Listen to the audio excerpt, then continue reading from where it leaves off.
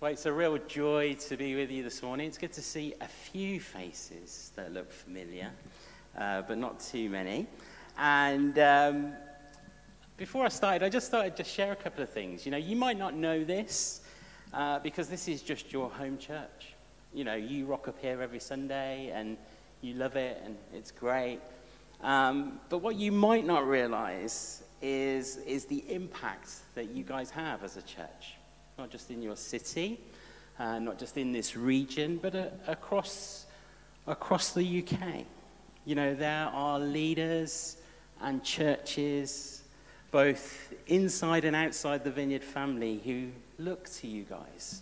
You know, see the wonderful things that you're doing. Some of the worship things that you've released, just truly amazing. And just some of the different creative ways that you reach your community. You know, there are people looking to you far and wide, and you just think, well, this is just my church. But that's a really exciting thing. It's a really good thing. It's a really good thing. I also want to just say well done. Well done for being a community who is willing to invest in your leaders and give them space to go on sabbatical or a jolly, as it were. And I'm sure none of you need any convincing of this, but I'll say it anyway. You know, Dave and Nick, Tammy and I have known them for a number of years, but they are leaders who lead with the utmost integrity. And they've got a real passion to reach this city and region, as you may have guessed. And, you know, they're willing to push forward whatever the cost. And so it's important for you to know as a church, at least, that as you've released them in this season to recharge and relax, the fruit of that you will benefit from in the years to come. So well done. Well done, all of you. I was trying to think the last time we were with you. I think it was 2019 BC, before COVID. And since then, it's safe to say a lot of things have changed, both individually, but also collectively. Really across the board, life has changed beyond recognition.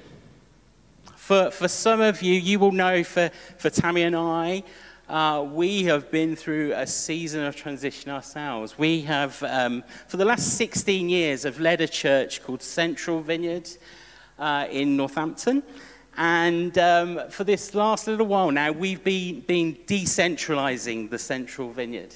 And so we had grown to a size similar to yourselves, where we were meeting across various different locations.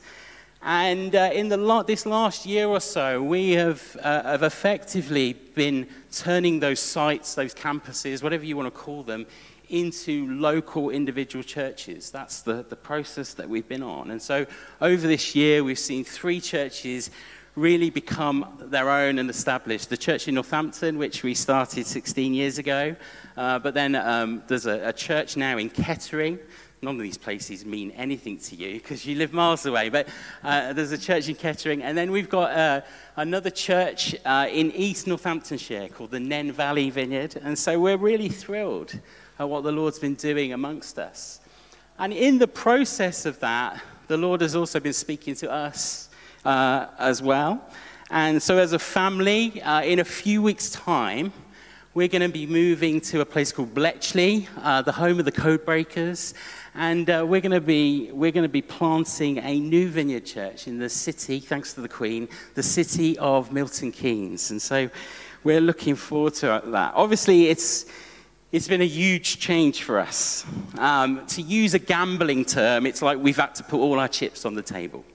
You know, we've seriously had to lay it all down and really step out in faith in ways that actually we didn't realize we had. It's been a season of change and transition. I was reflecting recently with a group of leaders and pastors. You know, if being a pastor was about building a career, then I realized that stepping back into the world of church planting after 22 years of ministry is probably career suicide. So you're looking at someone who is committing career suicide. But I'm guessing in a room like this, there are many of us on one level or another who can relate to what it means to navigate life in the midst of significant change, in the midst of disruption. If nothing springs to mind, then let me remind you, just around 2 years ago, our worlds were turned upside down. And this little thing called a pandemic happened. Do you remember that? And none of us imagined anything like that could ever happen. You know, I was thinking about this. Do you remember those times where you could go out for 1 hour a day? You know, and then loads of us became people who suddenly exercise. Because you thought, oh, I could do it for a bit longer. Do you remember that? That was just crazy, wasn't it? None of us expected it to happen. And now, having come out the other side of a global pandemic, we face even more disruption and uncertainty. You know, there's huge issues, isn't there, with the cost of living crisis, where fuel and energy prices are going through the roof. And we're all thinking, how are we going to afford to live? How are we going to afford to do life? Then, of course, there's the uncertainty of unrest on European soil. And just not knowing where this conflict between Russia and Ukraine will lead us.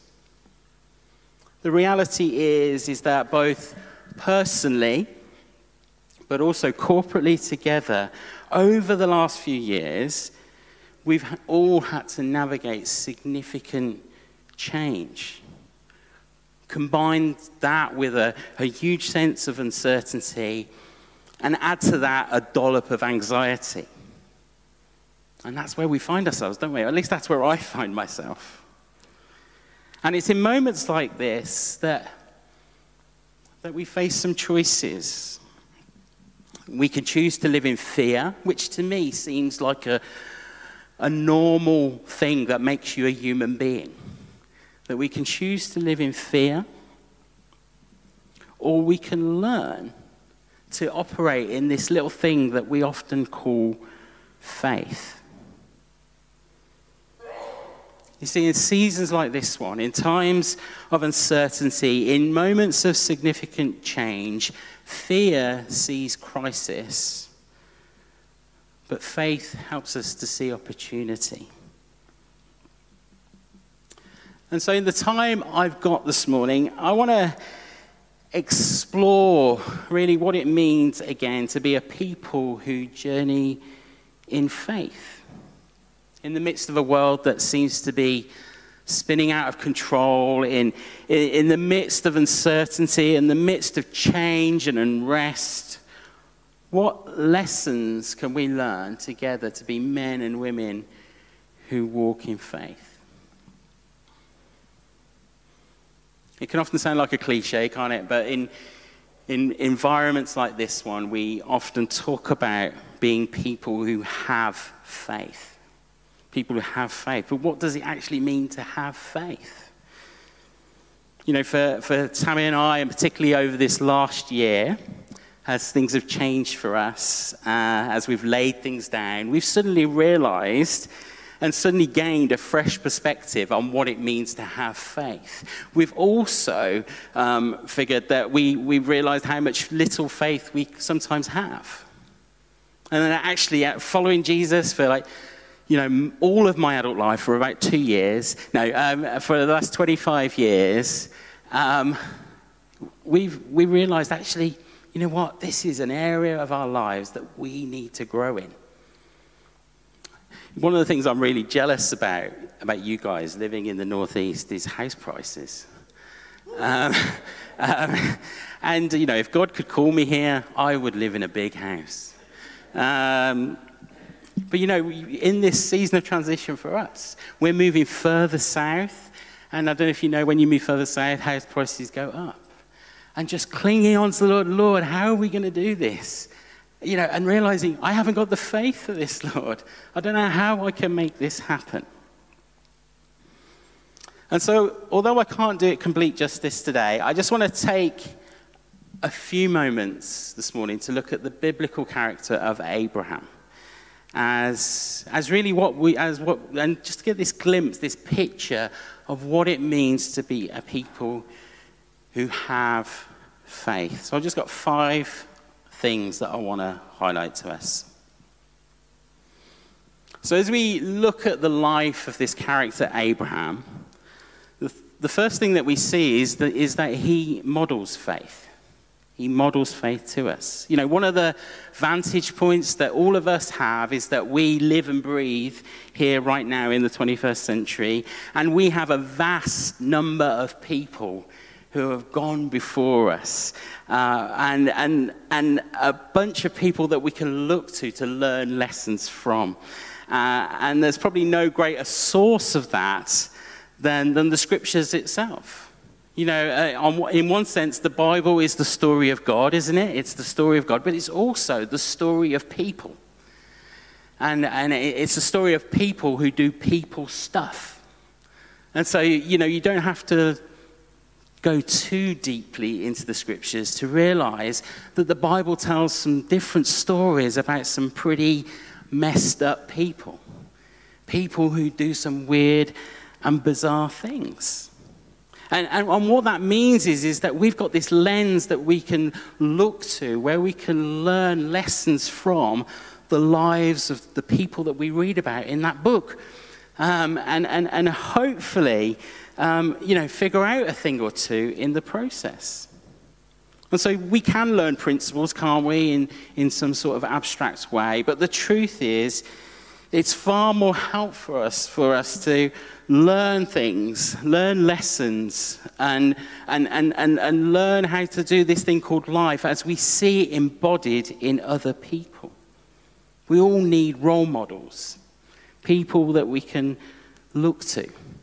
Maybe take a moment and think of 1 or 2 people that you admire, that you look up to. Maybe if you're young enough, it was a teacher at school, someone who inspired you. Maybe it was a world leader, maybe not. Maybe it was a parent or a friend or even a pastor. Now, not every role model is positive. We can have negative role models. You know, when you work for that boss who rewards and promotes bad behavior, where lying to customers, where cutting corners, cheating in some way is normal. When that kind of thing is modeled to us, where we quickly learn that what's required of us is bad behavior, that becomes a negative role model in our lives. See, the reality is that most life lessons are not taught, but they're caught. We reproduce who we are. And so, as we look at the life of Abraham, who, by the way, is revered by most world religions as the father of faith, we find some lessons to be learned. And first of all, we see that he models something to us of what faith is.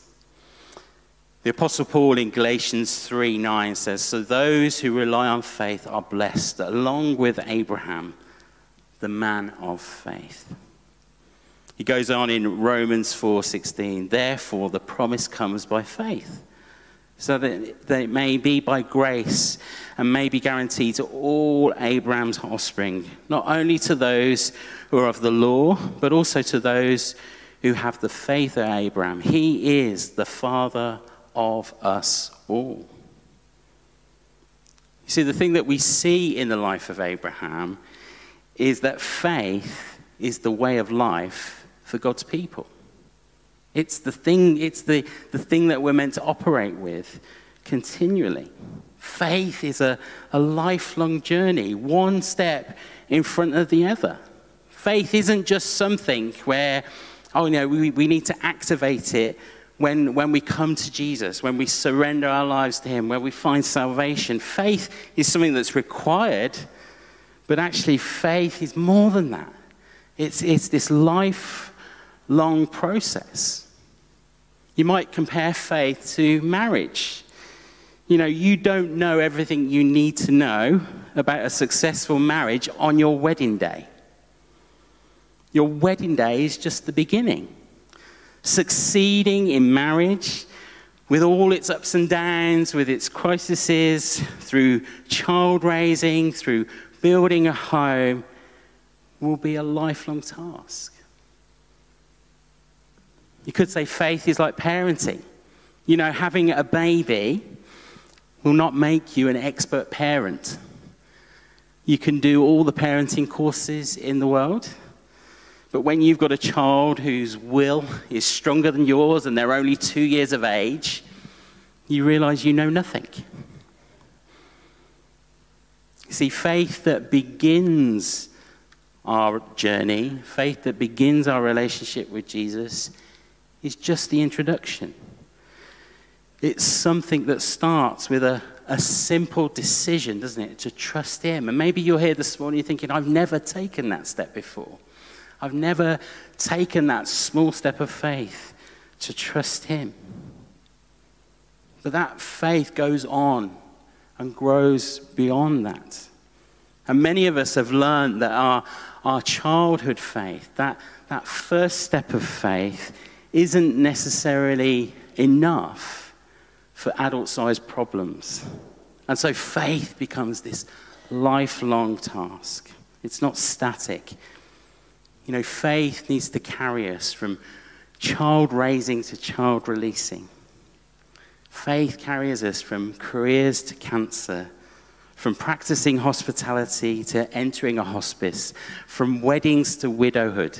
You know, whatever stage of life, every challenge, every part of life is either going to be a step forward in faith or a step backwards in unbelief. So Abraham models faith to us. He shows us what it means to have faith. The second thing we see is that Abraham's faith starts with a sense of calling. If you've got a Bible, you might want to turn there. It's Acts 7 and verses 2 to 4. And it says this, "To this he replied, 'Brothers and fathers,'" and that could easily be sisters and mothers. He says, "Brothers and fathers, listen to me. The God of glory appeared to our father Abraham while he was still in Mesopotamia, before he lived in Haran. 'Leave your country and your people,' God said, 'and go to the land I will show you.' So he left the land of the Chaldeans and settled in Haran. After the death of his father, God sent him to this land where you are now living." God sent them into the promised land. See, Abraham grew up in a civilization that worshipped many gods, a civilization that didn't recognize the one true God, the creator of all things.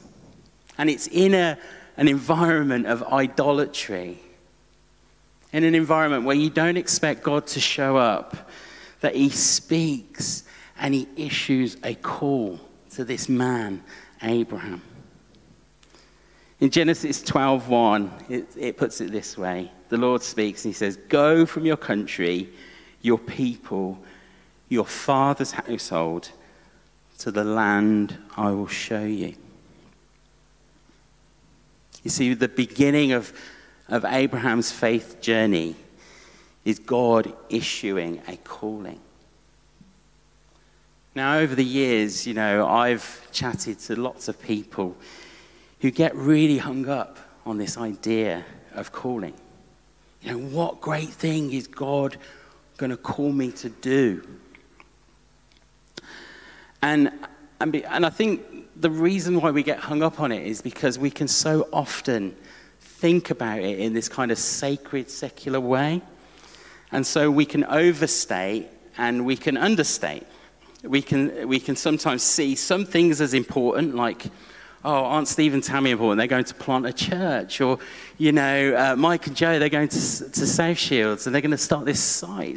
That's a really important calling. And we can see that and put it up on a pedestal, and then we think, well, I'm just called to work in a bank. Or I'm just called to accountancy. Or I'm just called to, for the time being at least, to just raise my son or daughter. And so we see some things as less important, some callings as less important. And I just want to remind us that whatever the Lord has called you to, he's called us to do all things, hasn't he, with purpose, with a sense of his anointing for the season that we're in. It's not measured on whether we think it's sacred or secular, or whether we think it's important or not. And the truth is, calling always starts first with God himself. You know, God places us in a place where he's like, you know, the first thing I'm going to do is call you to be with me.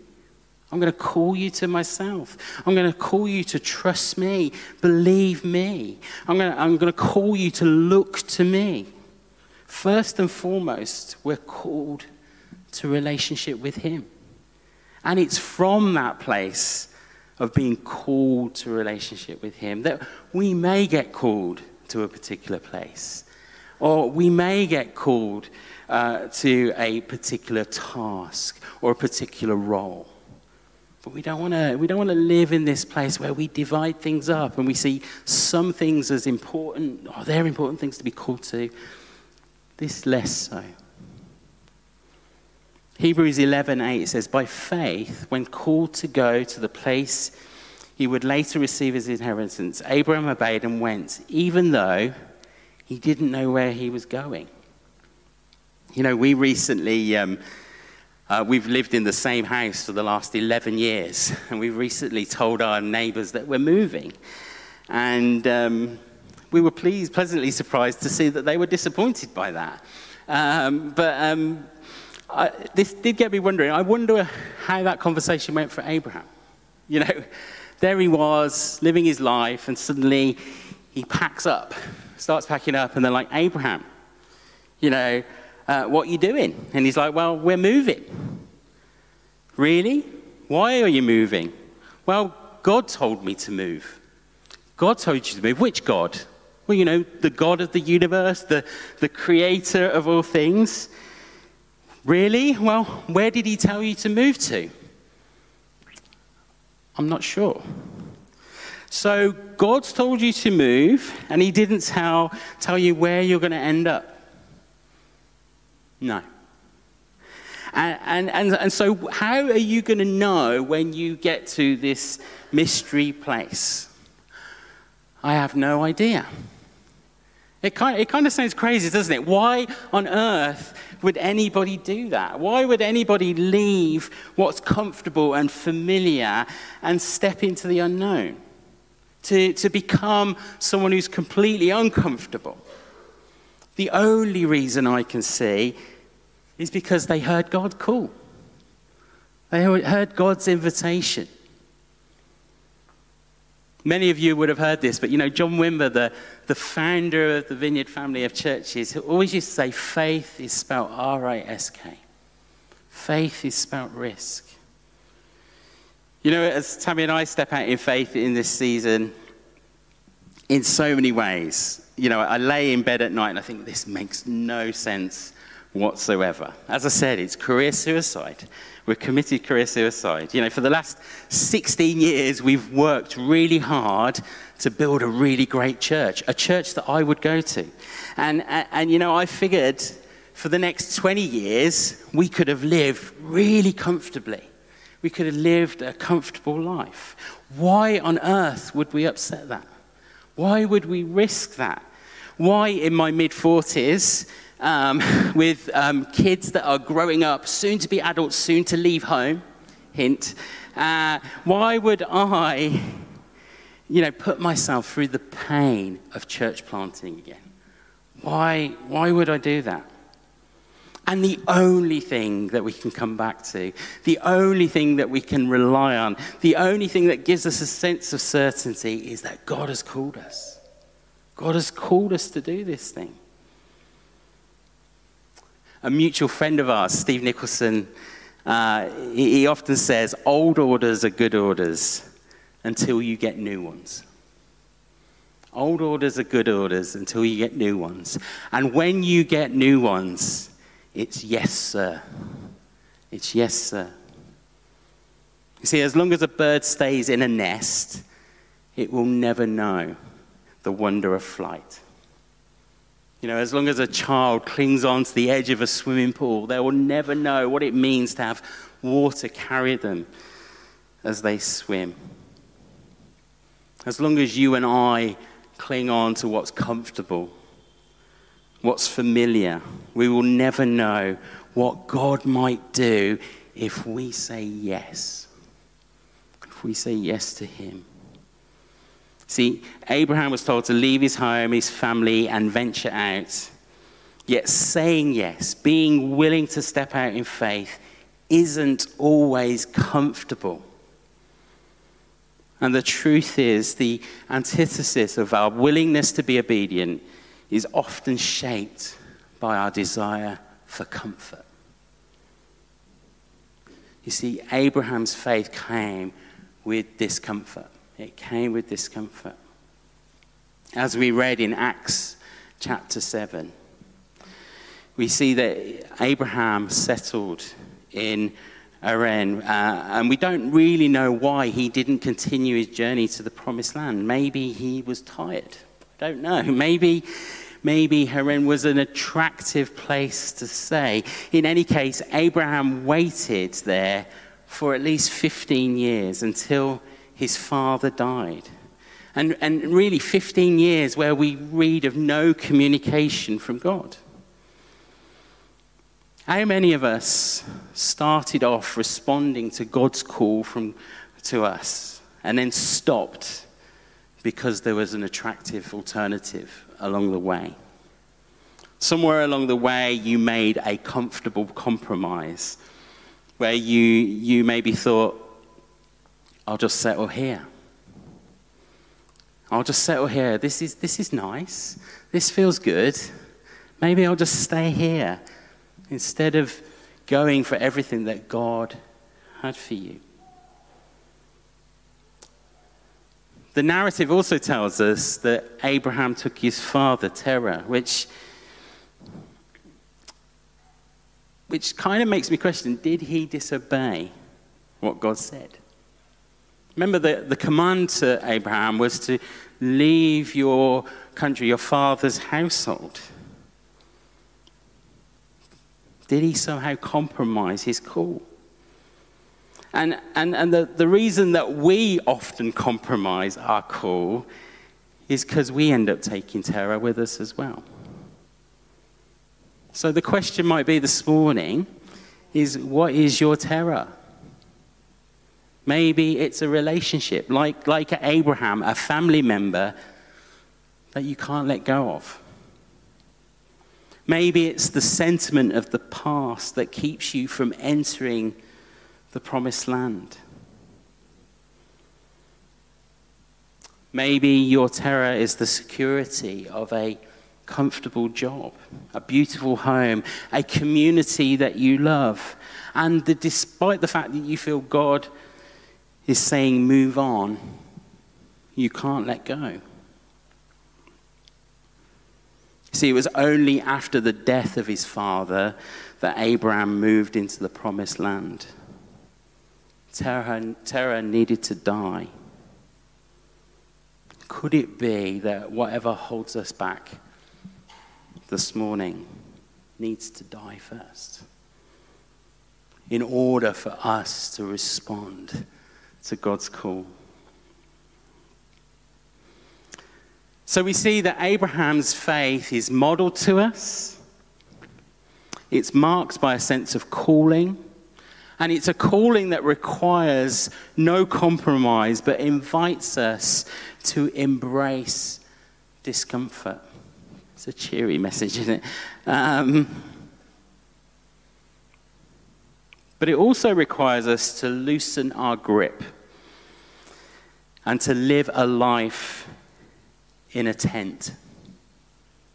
Hebrews 11 and verse 8 and 9, it says, by faith Abraham, when called to go to the place he would later receive as inheritance, obeyed and went, even though he did not know where he was going. And then verse 9, it says this, it says, by faith he made his home in the promised land, like a stranger in a foreign country. He lived in tents, as did Isaac, Jacob, who were heirs with him in the same promise.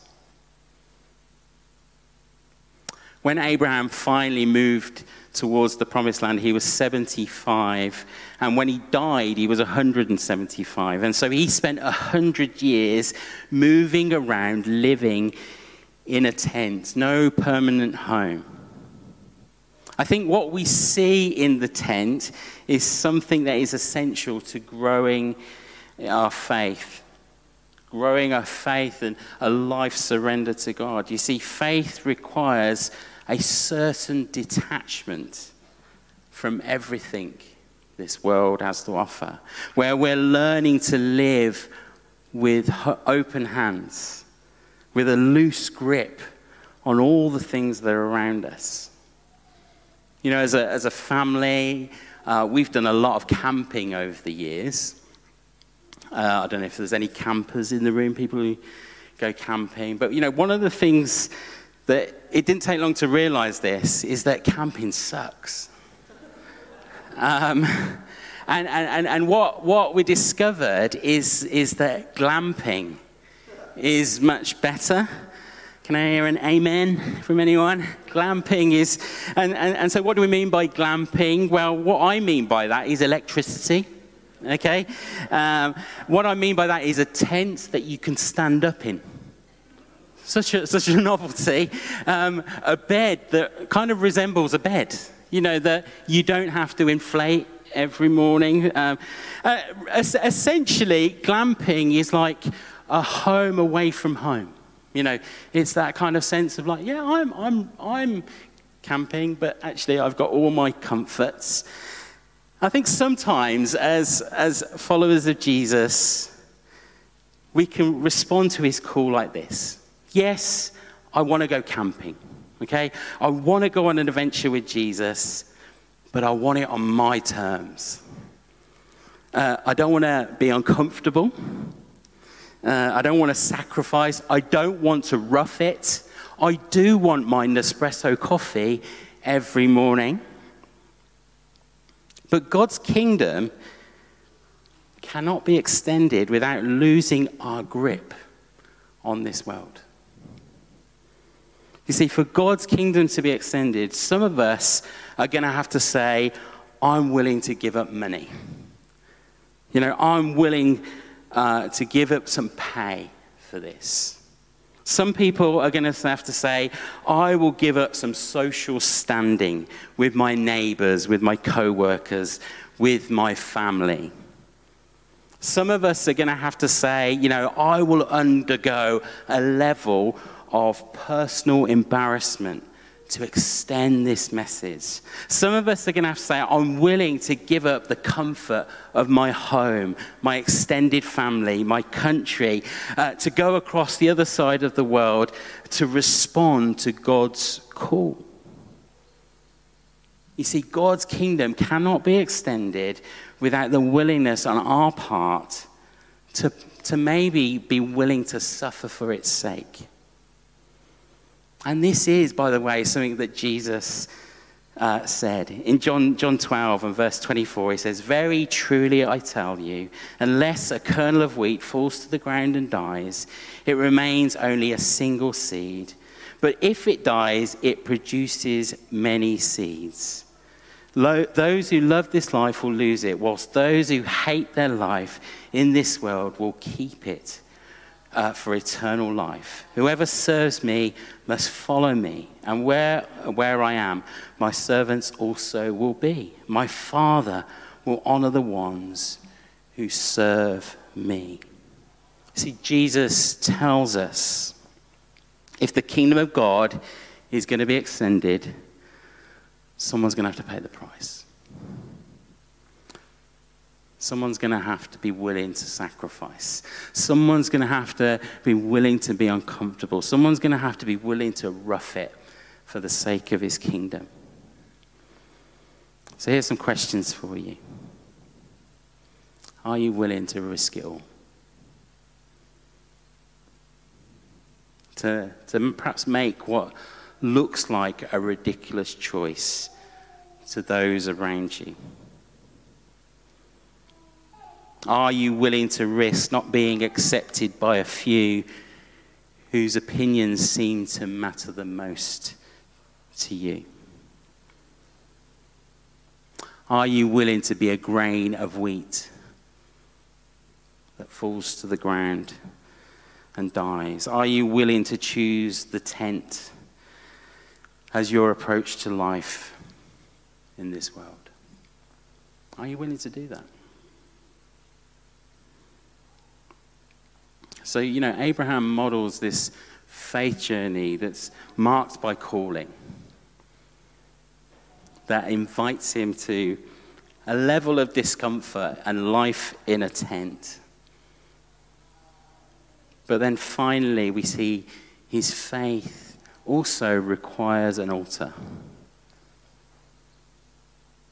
Genesis 12 tells us that they pitched their tents, and then it says they built an altar to the Lord and called on the name of the Lord. How do we become the kind of people who venture out with God? How do we decide to give him our best yes? How are we going to be obedient and step out in faith to the call he places on our lives? How are we going to be the kind of people who choose to live that kind of tent lifestyle? Well, we become the kind of people like Abraham who build an altar. You see, the business of faith is not a case of reading some helpful books and figuring out 10 helpful steps. It's not a matter of learning a few principles and memorizing them. The way that faith grows in our lives is by building an altar, having a place where we meet with God, where we meet with him. You see, faith springs out of the depth of relationship that we've built with him. It flows out of our secret history with the Lord. See, if we're ever going to lose grip of this world, if we're going to ever do something so compelling and obedient to walk in faith, we need to build an altar, a place where we continually meet with and surrender to the Lord. You see, learning to trust Jesus, I've learned, is by spending time with him. You see, our goal is not to know stuff about Jesus, as interesting as that might be. Our goal is to be with Jesus, isn't it? To experience him, to spend time with him, to talk to him, to listen to what he has to say. Our goal is to become like Jesus, to learn to respond and behave like him. And our goal is to do the things that Jesus did. To do the things that Jesus did as if he was living our lives. And that starts at an altar, where daily we're learning to lay our lives down again and again. And an altar is anywhere. It's any space that you create where you can meet with him. Maybe that's a particular room in your house. Maybe it's your garden. Maybe it's when you go and walk and in nature and experience God's presence that way. Maybe it's the corner of your office in a lunch break. We all need to build a place of altar in our lives where we come and surrender to him. If we're ever going to step out in faith, if we're ever going to walk in faith, if we're ever going to figure out what it means to have faith, we need to be people first and foremost on our knees before him. And so wherever you are trying to figure out how you express faith in this season, however you're doing that, however you end up pursuing that sense of call in your life, and whatever it is you're called to, it's always going to flow out of our life with him. It's always going to flow out with who we are with him.